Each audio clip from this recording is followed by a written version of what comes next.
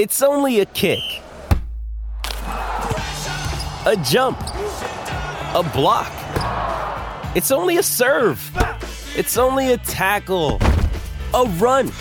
It's only for the fans. After all, it's only pressure. You got this. Adidas.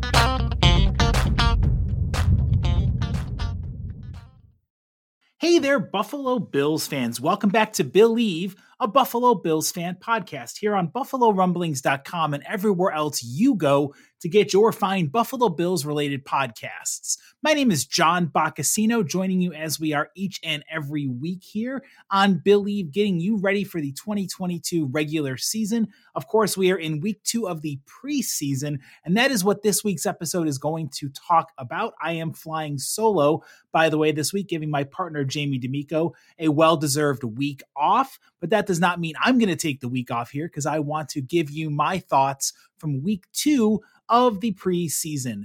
The streak stays alive, folks, and more importantly, the Buffalo Bills once again showcased their high-octane offense while avoiding the injury bug.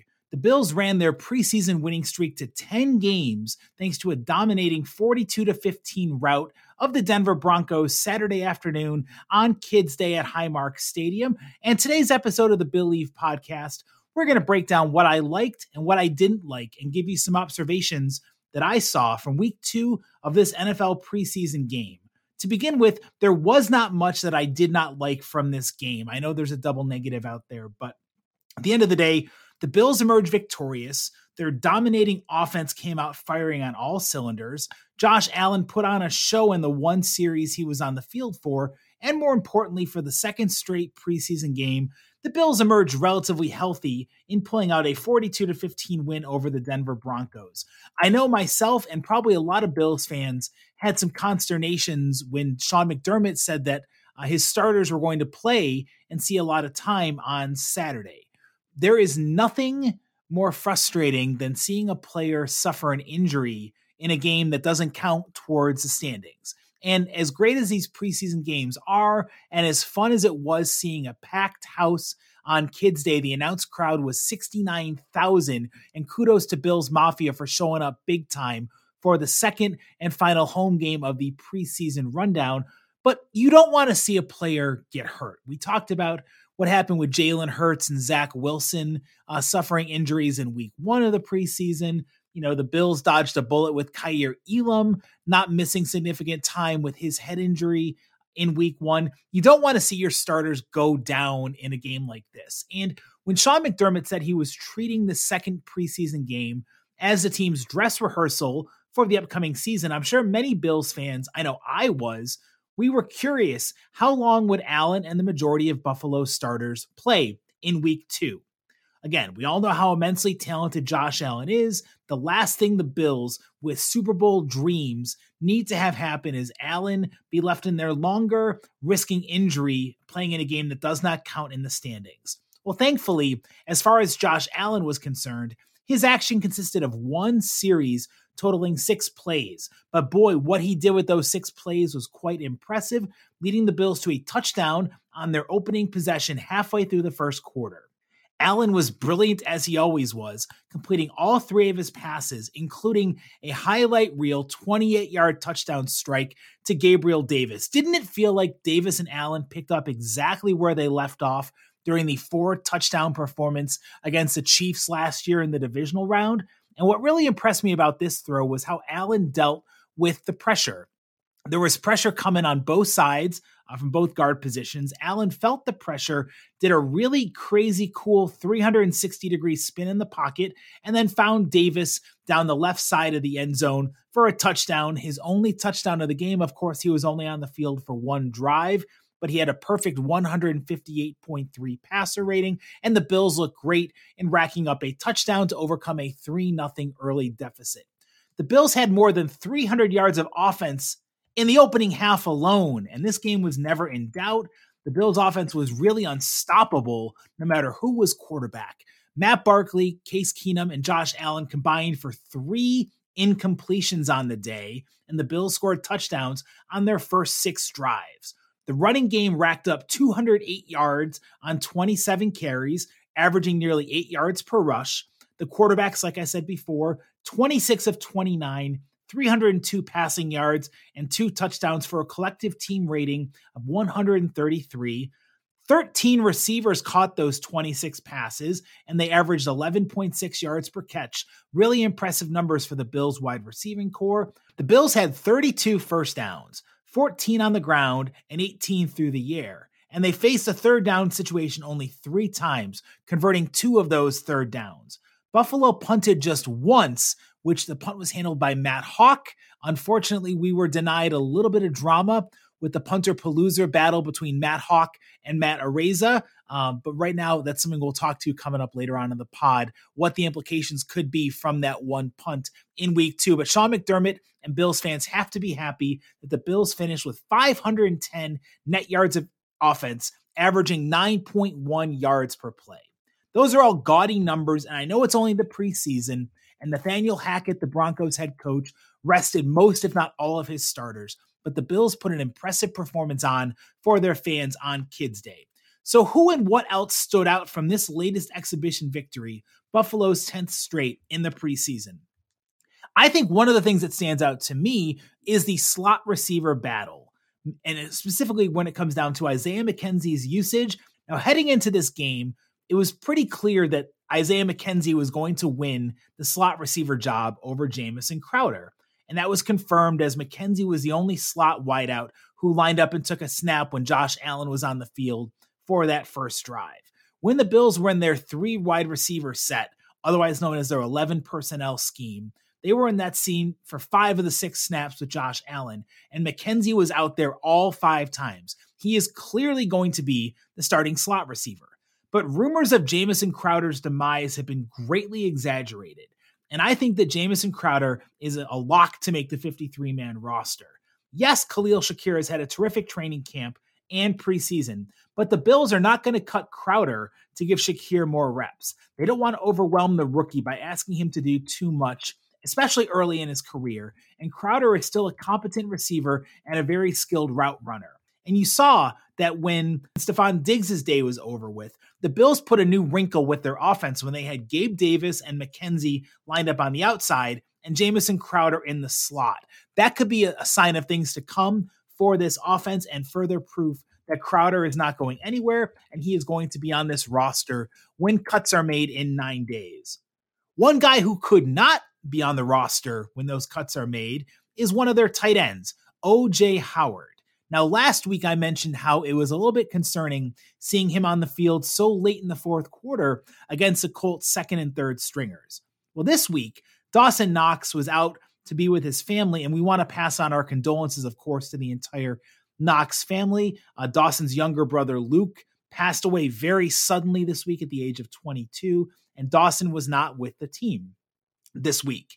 That left Quintin Morris, Tommy Sweeney, O.J. Howard, and even Reggie Gilliam, the fullback, to compete for reps at tight end. Well, what happened with those reps?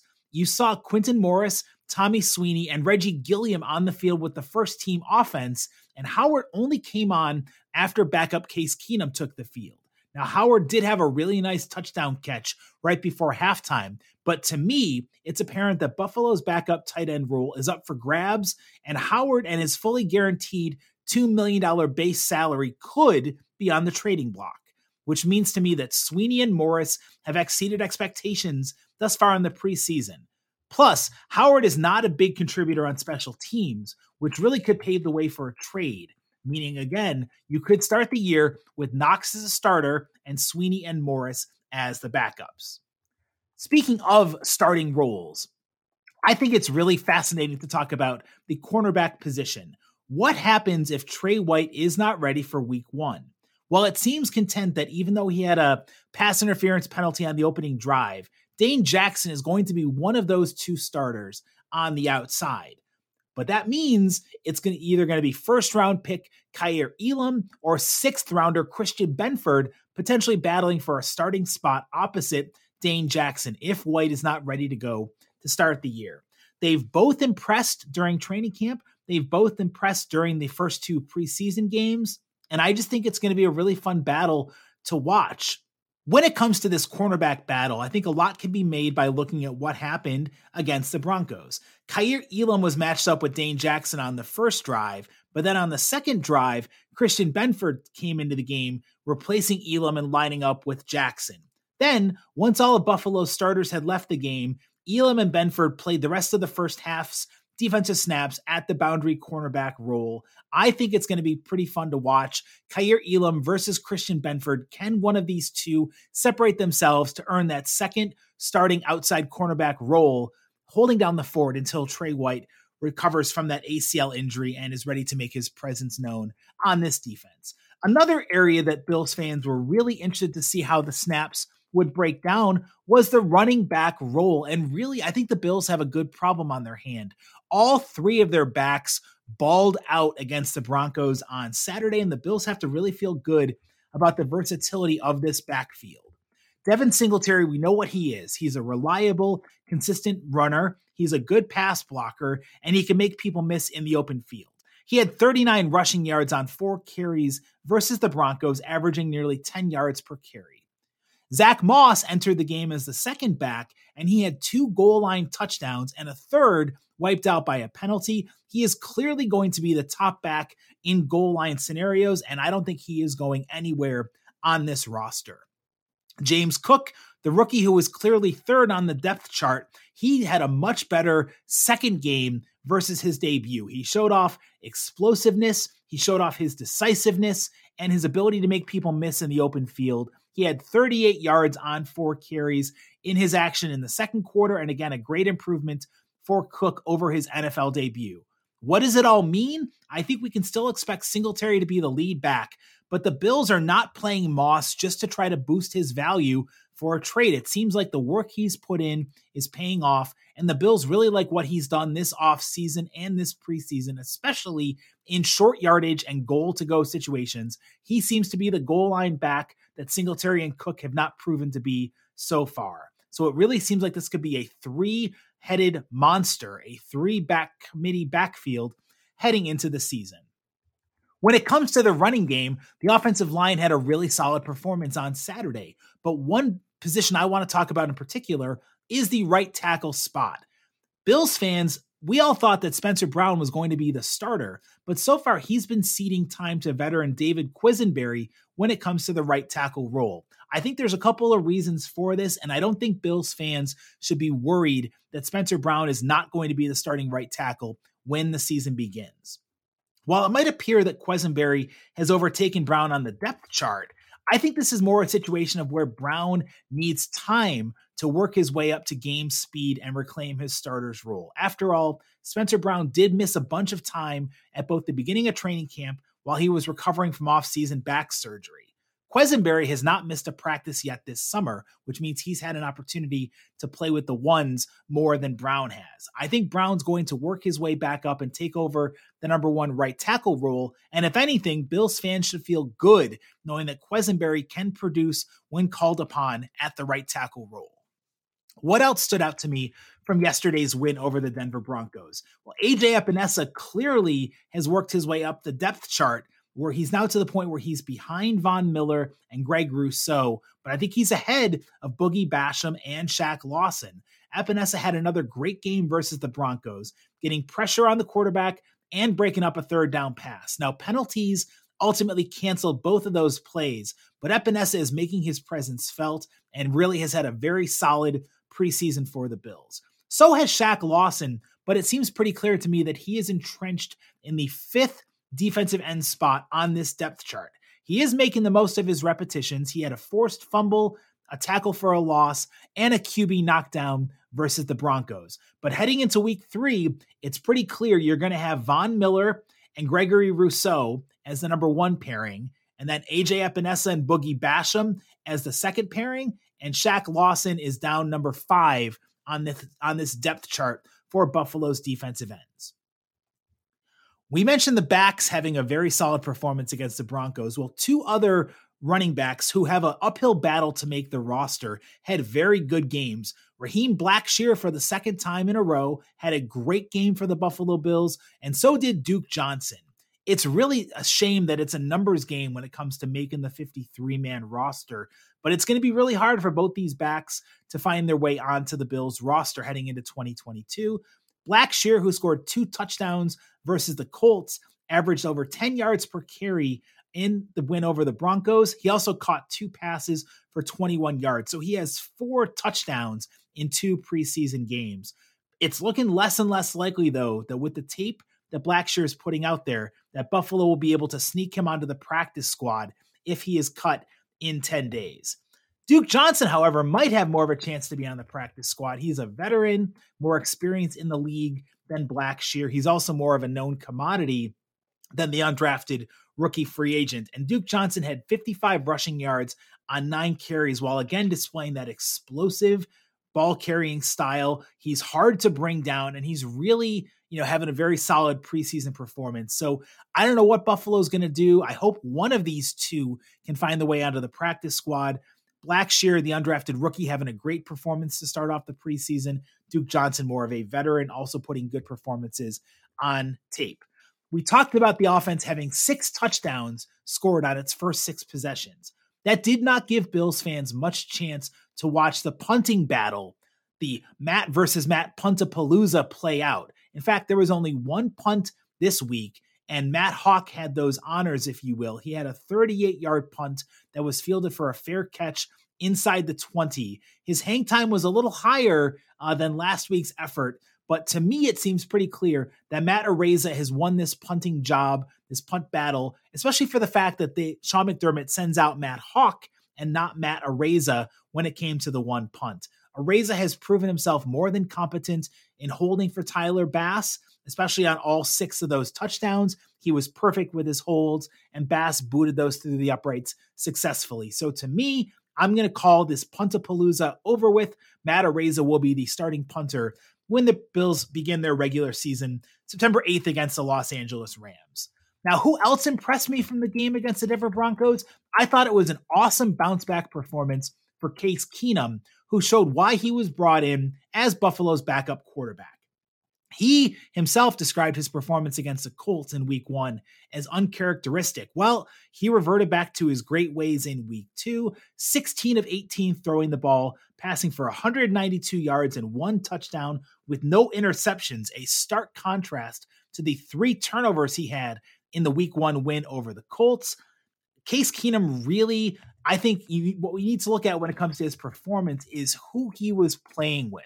In week 1, he had almost exclusive time with Buffalo's backups on the offensive line and at the skill positions, which could explain a little bit of his struggles. But on Saturday, he was impressive playing behind Buffalo's starting offensive line and with Buffalo's mostly starting skill position players. He's proven himself to be a very capable backup, a very competent backup, and I think Bills fans should feel confident that if anything happens to Josh Allen, Case Keenum is going to come in there and at least keep the ship afloat as Buffalo's backup quarterback.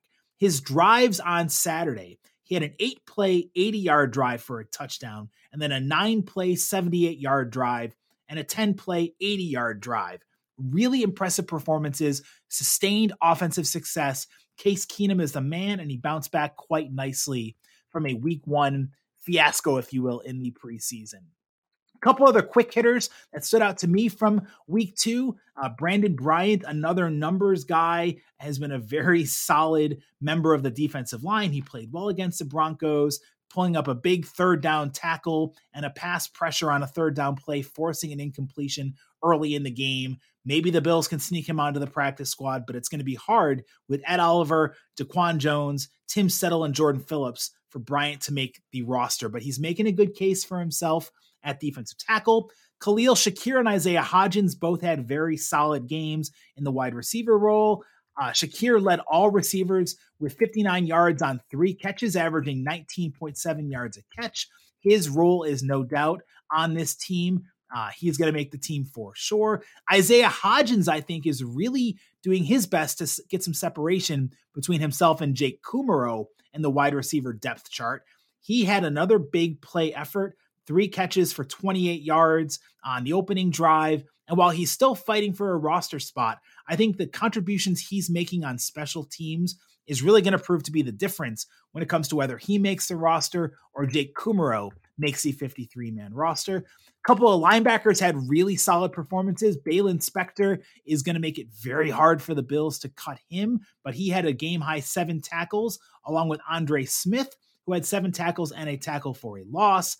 Eli Anku had Buffalo's lone sack in the day, a 19-yard loss, and he added a big quarterback hurry. He had a solid performance, as did safety Jaquan Johnson, who was really just, you watch the game, Jaquan Johnson was all over the field. He finished with 5 tackles. He had a physical style to his game. He always seemed to be in the right place at the right time. He had a very solid performance for Buffalo in the safety position. Now, it's hard for me to get negative on this podcast because the Bills played so well in routing the Denver Broncos, but there have to be a couple of negatives to come up with. And here's what I've got for you, Billieve listeners.